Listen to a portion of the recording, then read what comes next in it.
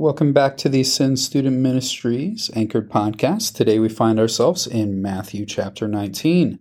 Matthew chapter 19 reads, "Now when Jesus had finished these sayings, he went away from Galilee and entered to the region of Judea beyond the Jordan. And large crowds followed him, and he healed them there. And Pharisees came up to him and tested him by asking, 'Is it lawful to divorce one's wife for any cause?' He answered, 'Have you not read that he who created them from the beginning made them male and female? And he said, Therefore a man shall leave his father and mother and hold fast to his wife, and the two shall become one flesh. So they are no longer two, but one flesh. What therefore God has joined together, let not man separate.' They said to him, 'Why then did Moses command one to give a certificate of divorce and to send her away?' He said to them, 'Because of your hardness of heart Moses allowed you to divorce your wives, but from the beginning it was not so. And I say to you, whoever divorces his wife except for sexual immorality and marries another commits adultery.'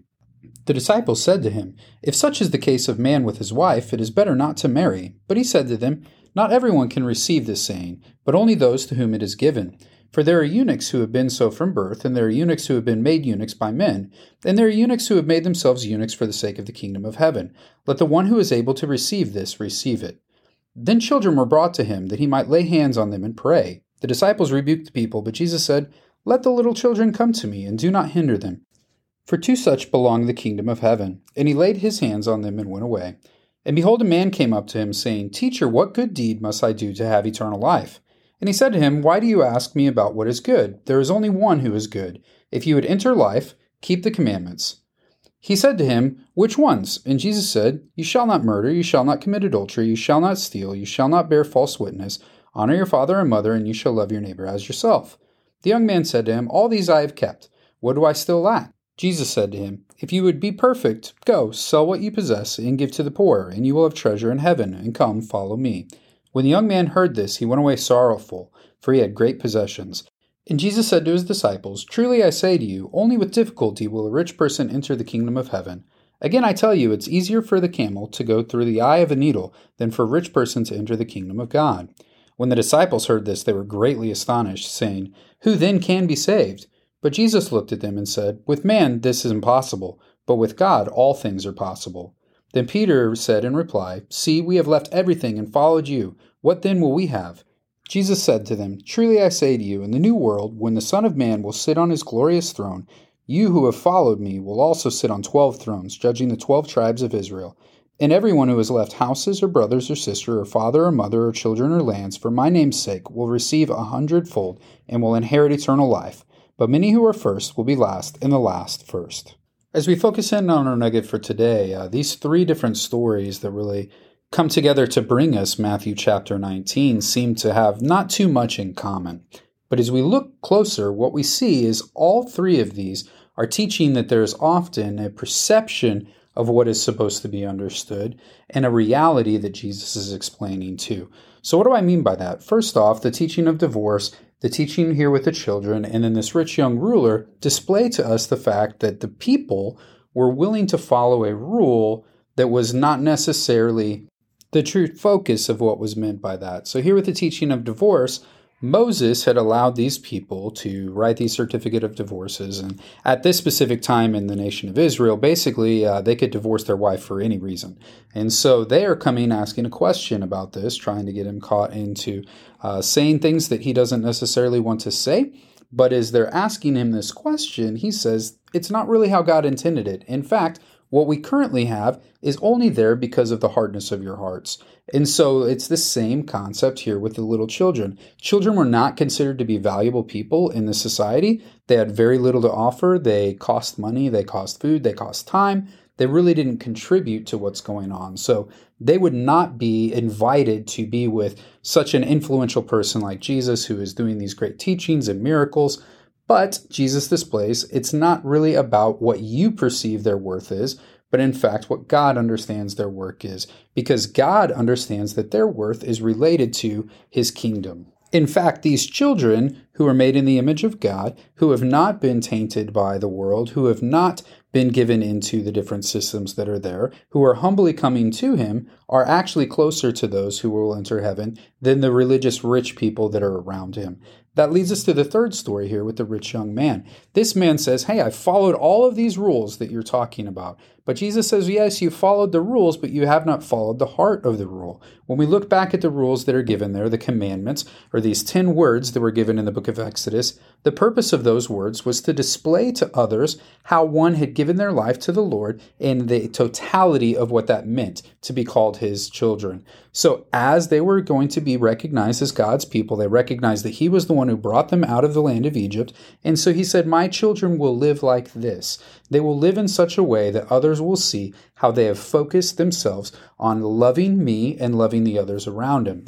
What he sees in this section and what Jesus displays through his all-knowing presence is that this man truly could make it look like he loved God and loved others, but really this man loved money.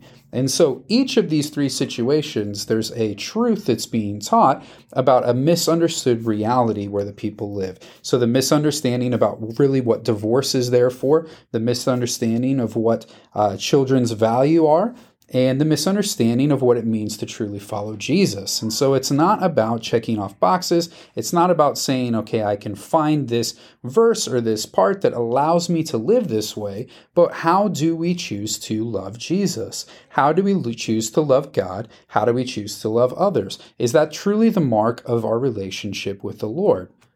And the disciples once again give us an insight into how difficult it is for us to truly live this life, to live a life that is focused on loving God and loving others.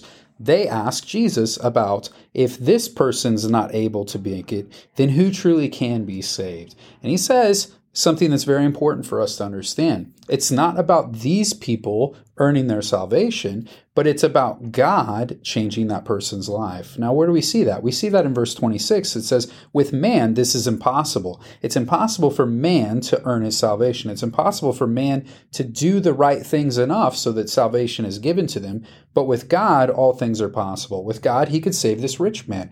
God could choose to save these religious elites that are there. God could choose to save anyone in this because he has the power to break down the hardness of their heart, to bring them humbly before him so that they repent and that they give their life to the Lord.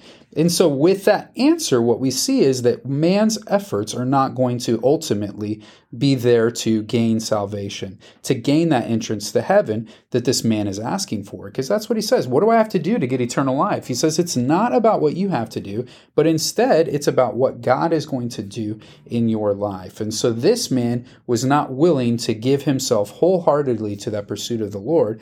Therefore, the Lord was not redeeming him.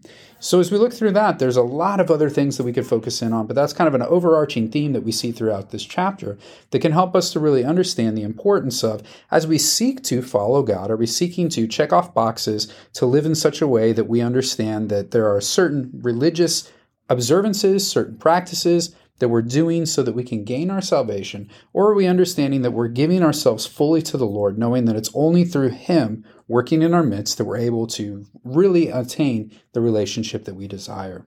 There are many different questions that might arise from this passage, but I'm going to focus on here another one here in the story of the rich young man.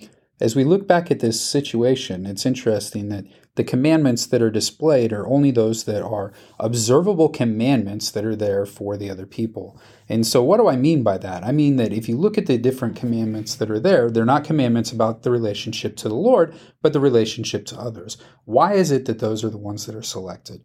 It's interesting because those are actually the ones that are very much observable by the other people around him, and honestly, the ones that are much harder to verify. As we think about this, as you look at some of those, let's focus in on bearing false witness, specifically honoring your father and mother and loving your neighbor as yourself. Those three things, you could say, hey, yes, I do these all the time. I am constantly and consistently obeying them, but we also know how difficult it is to truly be always telling the truth, to truly always be honoring your father and mother, and to truly always be loving the people around us. Each day we make many decisions that are really about us loving ourselves more than others. We can see that when we choose not to stop and help somebody who's in need, not to stop and help others within our home, how we spend our time, many things like that really display that our heart is probably more selfish than what we think. Unfortunately for our rich young man here, he says, no, I'm perfect at those things. And so God says, well, if you're so perfect, let's look into what the real hard issue is that we're aware of, and that's that you really love money more than you love others, more than you love God. By really focusing in on these horizontal relationships, he's able to really display the truth of the fact that this person does not love others as much as they think they do, to display to that man his spiritual bankruptcy so that he sees his need for a Savior and has to be in a position where he chooses, am I going to do what's been asked of me, or am I going to continue to live my life as I see it fit? Many other questions arise from this passage that you might be searching for an answer for. We encourage you to find that answer, to be able to use resources or people in your life to help do that so that you're able to understand how you can study God's Word, how you can seek and find those answers. And then when you find those answers, talk about that with others so that you can see how God is building you up as a messenger of the gospel, how He's equipping you with the knowledge and wisdom that comes from His Word so that you can share the good news with those around you. Know as you go today, you are loved.